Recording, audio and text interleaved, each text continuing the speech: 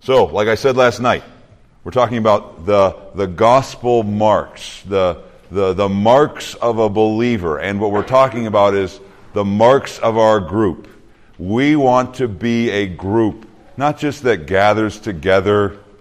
We want to be a group that is shaped and molded and marked by the gospel of Jesus Christ. And if you are not a believer, right, you are welcome in our group. We're glad to have you here, but we want you to know something. We're after you.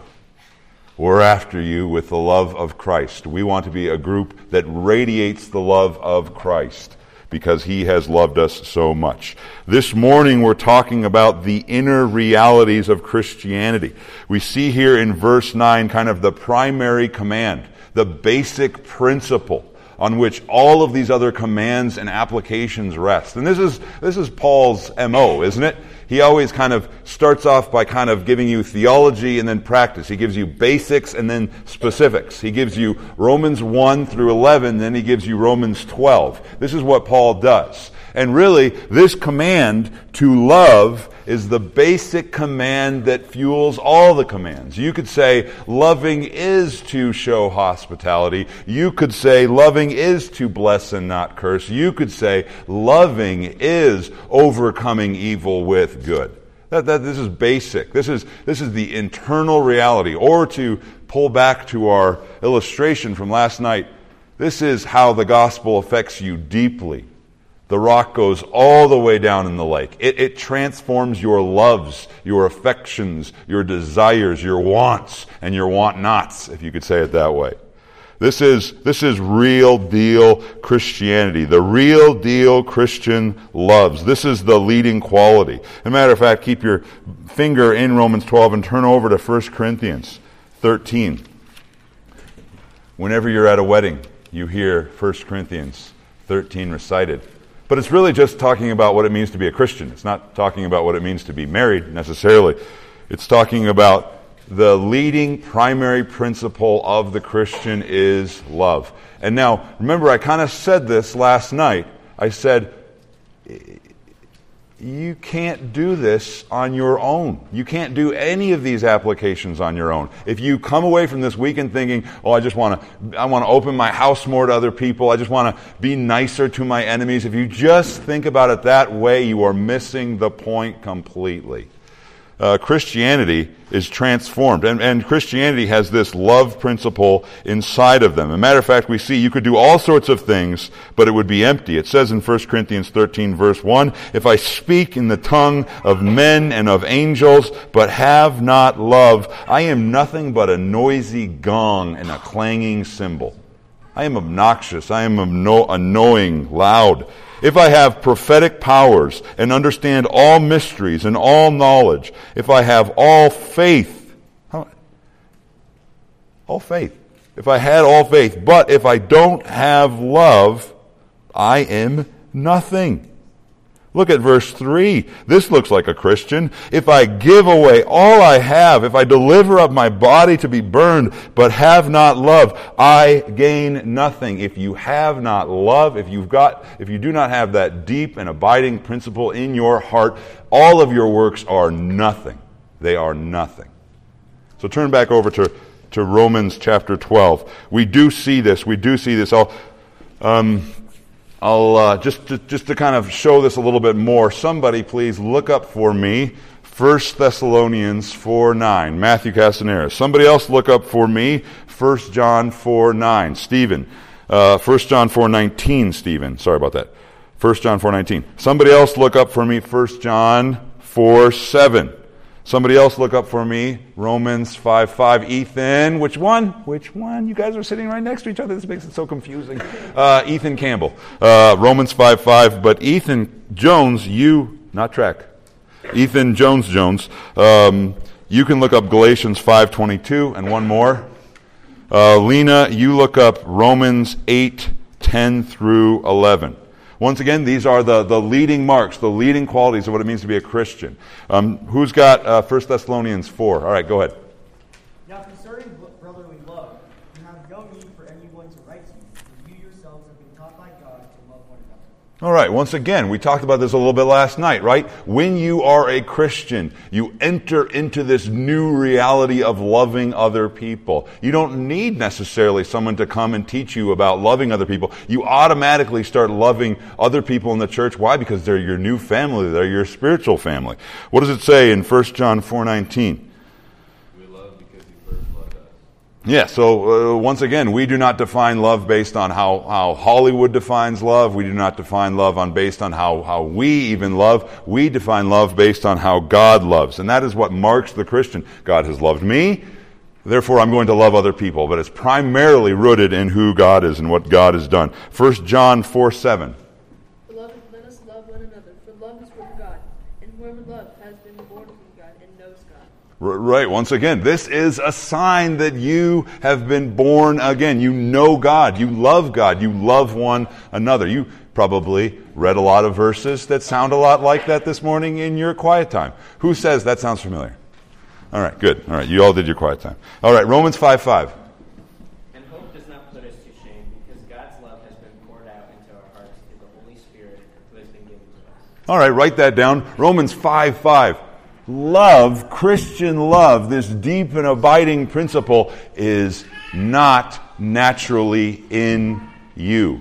You define it by God, and it comes from God. It comes through the Holy Spirit. Without the Holy Spirit, you can do nothing. Without the Holy Spirit, you are a noisy gong and a clanging cymbal. You gain nothing. You need God to pour His love through His Holy Spirit into your life. For example, Galatians 5:22. But the fruit of the Spirit is love, joy, peace, patience, kindness, goodness, faithfulness. Self-control, 23:2. Yeah, that's awkward. Just ending. Yeah, go ahead, 23:2. Gentleness, self-control. Against such things there is no law. Okay, well, I always like to point this out. Notice it doesn't say fruits of the Spirit, it says fruit of the Spirit. When you have the Spirit in your life, it produces all of these qualities all at the same time in a way that they're all growing. You can't just be faithful, you can't just be loving. All of these things are happening at the same time. But notice the leading quality, the first mark, the thing you notice most about a Christian is love. That is a sign, a fruit of the Spirit in your life. Romans 8:10 through 11. But if Christ is in you, although the body is dead because of sin, the Spirit is alive because of righteousness. If the Spirit of Him who raised Jesus from the dead dwells in you, He who raised Christ Jesus from the dead will also give life to your mortal bodies through His Spirit. Once again, you could say this love is it's also new life in you, right? And you have this new life in you because Christ's righteousness is on you. If you read back in Romans 8:4, it talks about in order that the righteous requirement of the law might be fulfilled in us who walk not according to the flesh but according to the Spirit. You have the Spirit because the righteous requirement of the law has been fulfilled in you. But notice, if you are a believer, you have new life in you. Life. That is what it means to love people, to finally not be dead anymore, to finally not be abiding in death anymore, but to be abiding in life. And what does that life look like? It looks like loving. I say all of this to just say, that's what it means to be a Christian. You start loving God and you start loving people. And as we're talking about in Romans 12, this love reaches all over the place. So, this morning in our verse gives us 4 kinds, we'll say it, we'll describe this kind of love, this Christian love, in 4 ways. So you can write down any way you want. 4 descriptions of this kind of love. 4 ways to describe the Christian's love. Anyway, it's a love with deliberate attitudes. It's a love with demonstrable action. It's a love with distancing abhorrence. It's a love with delighting adherence. We'll walk through those again, but that's how we're going to describe the Christian kind of love. And it's very important that you don't just start saying, I'm going to define love the way the world tells me to define love. Define love the way God demonstrates love to you. That is what Christian love is. Number 1, love with deliberate attitudes. Love with deliberate attitudes. Do you ever meet someone who is the real deal Christian? You ever meet someone like that? They're just overflowing with love for you and for everybody in their life. They are constantly asking you about you. You try. You go into the conversation trying to ask them about them, but you always walk away talking about you. That might be a reflection of you too, but it's also a reflection of them. They are very concerned about you. They seem to remember all of your problems from the last time you talked to them. They seem to genuinely care, and you get the absolute idea that they are praying for you. And they're not just saying that to be kind or to kind of show off their spirituality like some of us say, I'll be praying for you. They are genuinely praying for you. Okay, those people are crazy, right? They must be just naturally that way, right? They're just naturally kind, naturally more loving. They're just naturally more outgoing. They're naturally nicer. They're extroverts. I'm an introvert. They're extroverts. That's why they're like that. No, not at all. They are that way because they have been deliberate. They have been deliberate in working hard to obey Christ's command to love others more than their selfish desires. They have deliberately done this. Yes, they've got this new work of the Spirit inside of them, but they've also been deliberate in how they have been seeking to love others more than themselves. They've been deliberate in their thinking, in their feeling. They've been deliberate in their actions. That's how you develop something like that inside of you. Now, I want to point out something to you here. In 12:9, you see he uses a very interesting word for love. In Greek, it's agape. You don't need to know that, but you need to know the definition. It's a very important word in the Bible. It's a very strong word for love. It is used for God's intentional, self-sacrificing love for His people, for you, if you are a Christian. God sacrificially, intentionally, deliberately did things in love for you. That is the kind of love that we see in God. As a matter of fact, you probably know the verse, John 3:16. Who can quote it for me? Yes? Blanking. No, go ahead. All right. Okay, John 3:16. What? Man, nobody knows the verse when you're on spot. God so loved the world that He gave His one and only Son, that whoever believes in Him shall not perish but have eternal life. Yes, right? We were all looking at eternal death, eternal judgment, but because God loved, everything changed for us. Right? That is God's kind of love. It's a very strong kind of love. It speaks of sacrificial, intentional, deliberate activity. Action that is sometimes separated from emotion and feeling. It does things for other people because it simply does the other person good. That is God's kind of love. Now, it helps us to understand this word by realizing that, there are many different words for love in the ancient Greek language. For example, there's phileo, from where we get the city name Philadelphia, city of brotherly love. It's the word that refers to brotherly affection. As a matter of fact, you'll see that in verse 10. What does it say? Love one another with brotherly affection. That's using phileo over there. There's also a less used word in the New Testament because of all of its connotations, but it's eros. It refers to more of a lustful, out of control, I just have to do this kind of love, but the New Testament doesn't use that. And it's very interesting as you study these words in the New Testament and outside of the New Testament especially, you find that our word, love, agape, is rarely used in ancient Greek.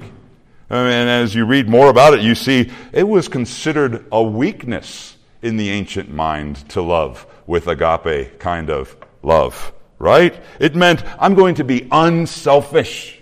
That's a weakness. It meant, I'm going to be self-giving. That is a weakness. It meant, I'm going to willingly devote myself to someone else, even if it means I'm going to lack something. That is a weakness in the ancient mind. And the New Testament used this word. They're like, hey, this doesn't have all of this baggage tied around it. But also, this word really does express what God did for us as well. And that's why they chose that word. It gives something to someone unworthy of that gift. This kind of love doesn't expect anything in return. This kind of love doesn't seek its own interests, but seeks the interests of others. This kind of love can give and not regret. This kind of love can love even though it is not loved in return. This kind of love can act towards enemies as if they are friends. And this brings us to a definition. I'll just throw out a definition of Christian love. Christian love means to think and act deliberately for the good of another, right? Christian love means to think and act deliberately for the good of another. And catch this, it is often without feeling or inclining emotions. Sometimes Christians love because they feel a certain way.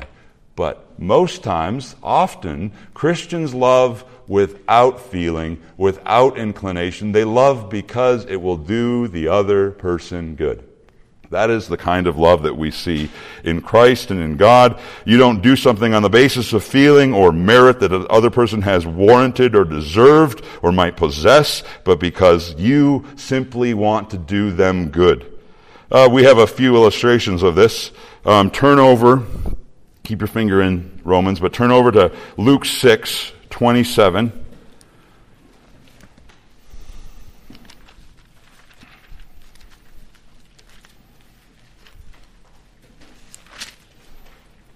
And this is referred to as Jesus' Sermon on the Plain often. It is often confused with Jesus' Sermon on the Mount in Matthew, but it seems to be to a different audience in a different location, so I tend to say and just tend to think that Jesus just gave this sermon at a different time. But there's a lot of similarities because he had a very important message and he repeated himself. But let's read what he says in Luke 6:27. He says, and he's responding to people that say, love your enemies, or hate your enemies, sorry. Verse 27, but I say to you who hear, love your enemy, but I say to you who hear, love your enemies, do good to those who hate you, bless those who curse you, pray for those who abuse you. We actually see Paul is actually adopting some of those things at the end of our passage. We'll see that tomorrow. But jump down, all the way down to verse 35. Look at what Jesus says. But love your enemies and do good and lend. Expect nothing in return, and your reward will be great, and you will be sons of the Most High. How do you know that you are a son of God, a daughter of God? You love like He loves. People look at you and they say, that person looks familiar. They look like their father. They act like their father, their heavenly Father in heaven. But notice also, you will be sons of the Most High, for, explaining, He is kind to the ungrateful and the evil.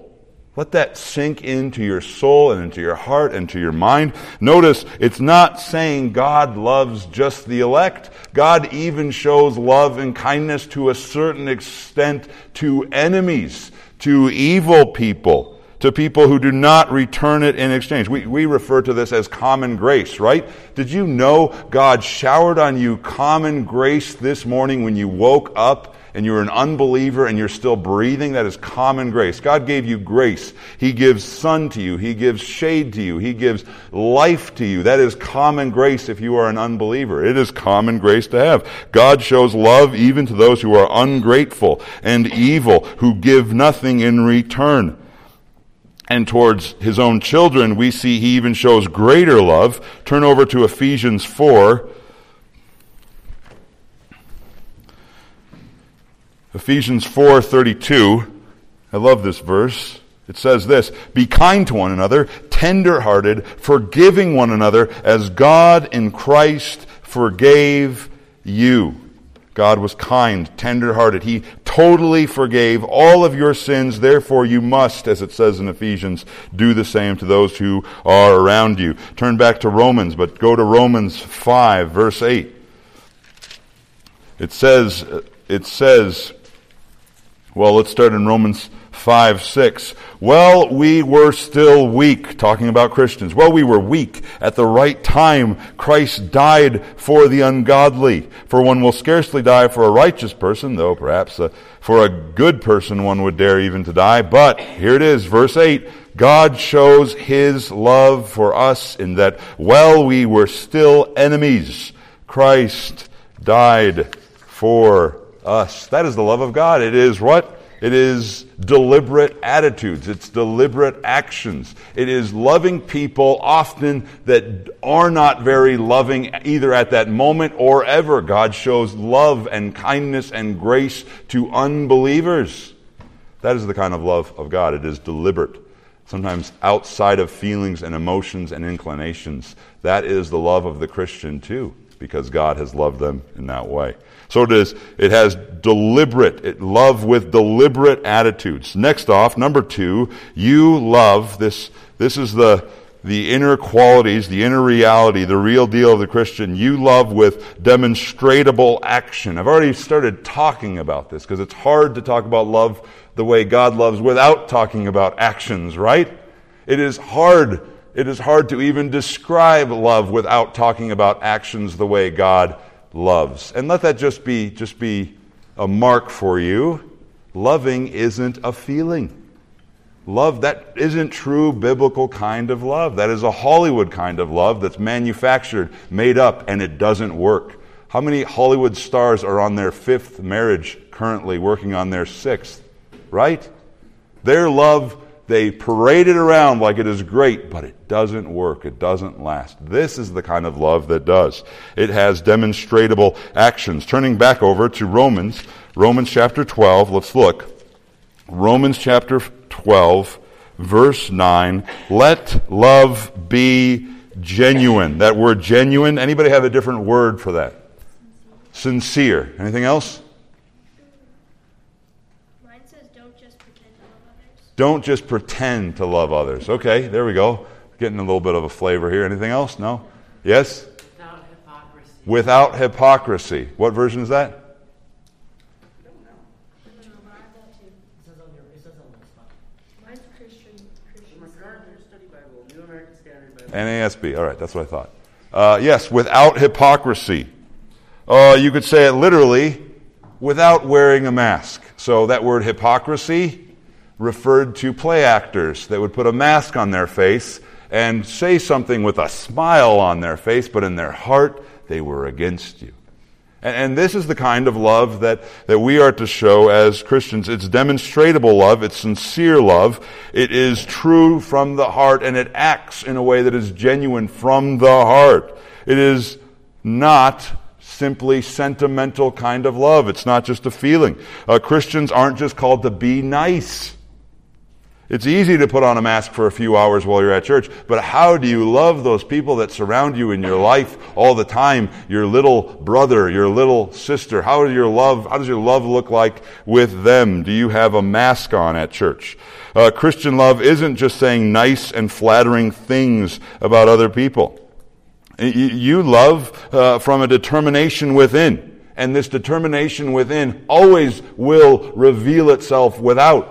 You will always show your love. Love that does not show itself is not real, true, genuine love. Turn over to 1 John 3. This is where you were a little bit this morning. 1 John 3:16. Well, actually, just missed it. Sorry about that. You'll be here tomorrow. Sorry about this, Joel. By this we know love, that he laid down his life for us. Look at that. Love lays down its life for us, and we ought to lay down our lives for the brothers. But if someone has the world's goods and sees his brother in need, yet closes his heart against him, how does God's love abide in him? Little children, let us not love in word or talk, but in deed and in truth. Love has to act. Love is demonstrable. I was reading this book in preparation for this retreat. It's by Jonathan Edwards, an old Puritan. I consider a friend. He doesn't know me because he's dead, but he's my friend. And he said this one very unique thing. He said, if your heart is full of love, it will find vent. If your heart is full of love, it will vent itself. Now, we always think about vent in a bad way, like I just got to vent sometimes. And that's never a good thing. But think about it in a spiritual sense. If your heart is full of love, it will seek, it will find, it will plan, it will try to find ways to love because it wants to love. You are a new creation, Paul says in 1 Corinthians 5. Love, true love, gives vent. True love is ashamed of how it doesn't give vent. True love repents of ways it does not show love. Love gives vent. Now, how do you develop this kind of genuine, sincere kind of love that acts? How can we strengthen in ourselves this kind of genuine love? That's what we're about, right? Maybe some of you here are Christians and really weak in this, and you want to grow in your love. I readily admit that I am a different person here at youth group than I am at home, and I hate it. It devastates me. I want to grow in love that's sincere, that's genuine, that's not a mask. I want to love everybody. Well, let's look at a few of the ways he kind of qualifies it. And turning back over to Romans chapter 12, second half of verse 9, we see abhor what is evil. That is one way you could look at and define love. We see a third kind of description of love here. Love with distancing abhorrence. I'm just trying to add D's, by the way, if you didn't figure that out. Sometimes preachers like to do this so we can keep track. Distancing abhorrence. Abhorrence. A-B-H-O-R-R-E-N-C-E. I promise myself never to spell out loud in the pulpit, and whenever I do it wrong, but there you go. It's abhor what is evil. Evil refers to something that is morally wrong, that is everything that is not God. It's the antithesis to anything like God or from God. It is evil and God rejecting. It twists creation. It calls right wrong and wrong right. That is evil. It destroys God's work. It's based in lies. It works injustice. That is evil. Matter of fact, you did see this this morning in your devotions. Turn over in your book really quick. Who was evil in your devotions this morning? Somebody. Oh, there you go. Sometimes it pays to be polite. Sometimes people steal your answers. Sorry about that, Matthew Castaneris. Cain was evil. Why was he evil? Yes. Because his brother was righteous. Because his brother was righteous, right? Sometimes your evilness, right, shows up because you hang around with people that are righteous, that do the right thing, and it exposes you, and it causes anger and hostility and envy and jealousy to bubble up in your heart and in your soul, and you didn't realize how sinful you were until you started hanging around with this individual. So what do you do? Well, what did Cain do? What do we see here? What do the children of the devil do according to your homework? According to your homework. Read your answers to your homework. Yes. They practice sin. Or they remain in death, it says in 1 John 3:14. Or you could say it this way, they can't stop sinning, right? They can't stop sinning. What else do the children of death do? Yes, Ethan? Can't help. What? Sorry, I was trying to say your name really fast and you started talking, so I just tried to jump out of it. But yes. They hate their brothers and sisters. They hate. Yes, they hate. Where's that from? 3:15. Yep, to hate, to murder. That pulls in Jesus' comments. What else? What else do the children of the devil do? They don't understand God's word. Yes, right? John 8:47. They don't hear. They're not of God. They refuse to hear God's rebuke. If you go back into Genesis 4 and look at Cain, you see that God comes to Cain and he says, "What are you doing, Cain?" Sin is seeking, it's crouching, it's trying to jump on you and attack you, but you must overcome it. And he refuses to listen to God's warning because of his anger towards his brother. Yes, they don't hear. They hate their brother. They love sinning. There's one more. What else do they do? Yes. Well, Matthew. They seek Jesus and his followers in hatred. Yes. They seek to kill Jesus. They seek to kill the one that comes from God. They try to get rid of God's people, right? So there you go. That is an illustration of evil. And notice what Joel even said. What was the leading quality in Cain's heart? Why did he do this? What was it? Because his brother was righteous. Yep. But what was the word he used? Yes? Joel wrote it in the book, so I know you all read it. What was it? What was the word? Yes? I agree with you, but no. Yes. What? Because he was of the devil. Because he was of the devil. Do I need to read it? Okay. Keep going. Page 23. Page 23. Cain was blank of Abel. Yes. Bitter.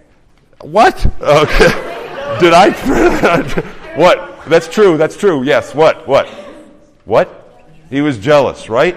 Sometimes evilness is just you'll see it show up when you're jealous, when you're envious of the people around you, when you have this uneasiness towards their prosperity and the good things that are happening in their lives. When the good things that are happening in their lives just show, man, I'm kind of a boring, plain, ordinary person. You get jealous and envious. That's an evil heart. That's a heart of envy. But anyway, that was just to remind you to do your homework.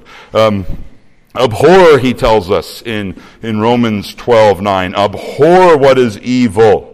And abhor there is a strong, vehement emotion against something. It is a horror about something. Or put it this way, it is to have nightmares about this thing. This troubles me. Sin troubles me. I abhor what is evil. Do you abhor what is evil? You'll never be able to love without actually hating something.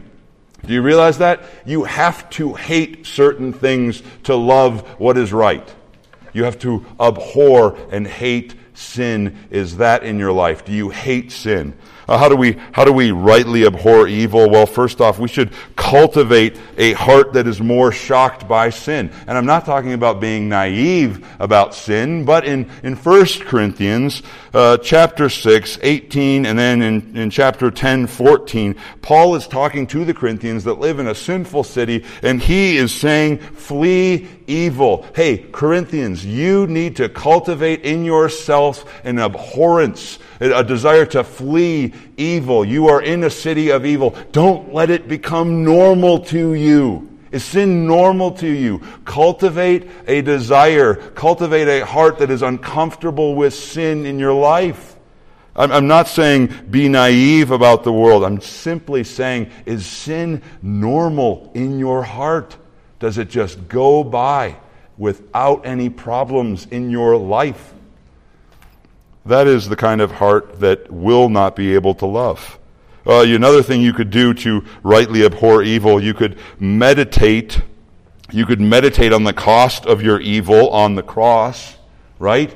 All of your sin, yesterday, today, and forever was paid for by Christ on the cross. You will not abhor sin rightly until you realize the price tag for your sin.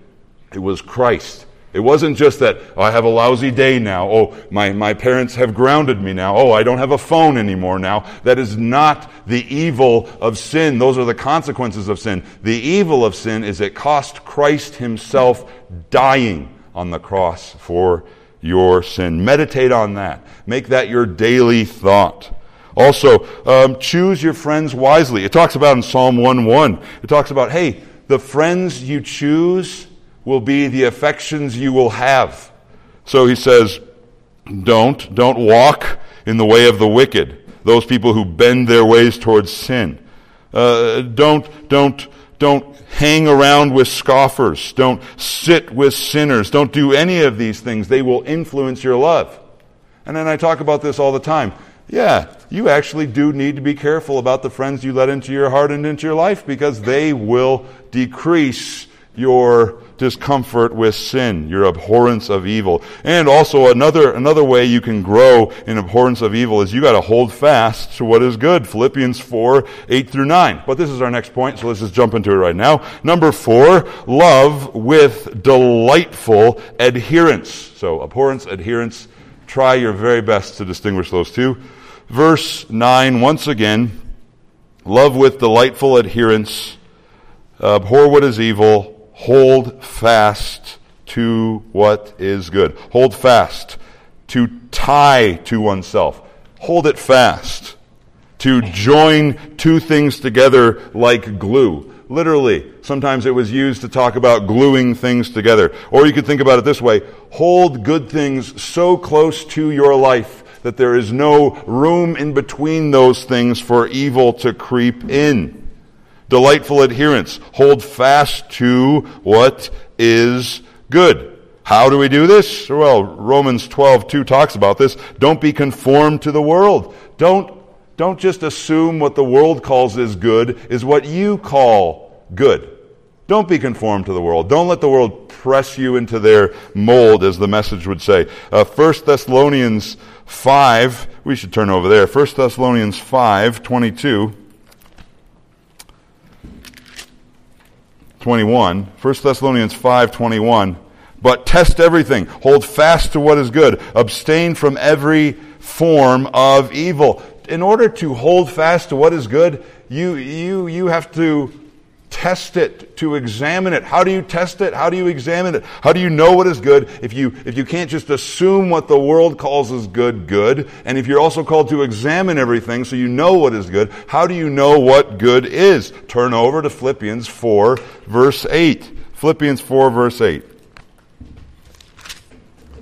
Paul says this, finally, brothers, 4 verse 8, whatever is true, whatever is honorable, whatever is just, whatever is pure, whatever is lovely, whatever is commendable, if there's anything excellent, if there's anything worthy of praise, think about these things. What you have learned and received and heard and seen in me, practice these things. Notice, heard from me. He's talking about Scripture there, right? Verse 8. Whatever is true. Whatever is true. What is Scripture called true? That's how you know what is good, what is true, what is excellent. You go to Scripture. You examine everything through Scripture. And matter of fact, that first one, truth, qualifies all the rest of these things, right?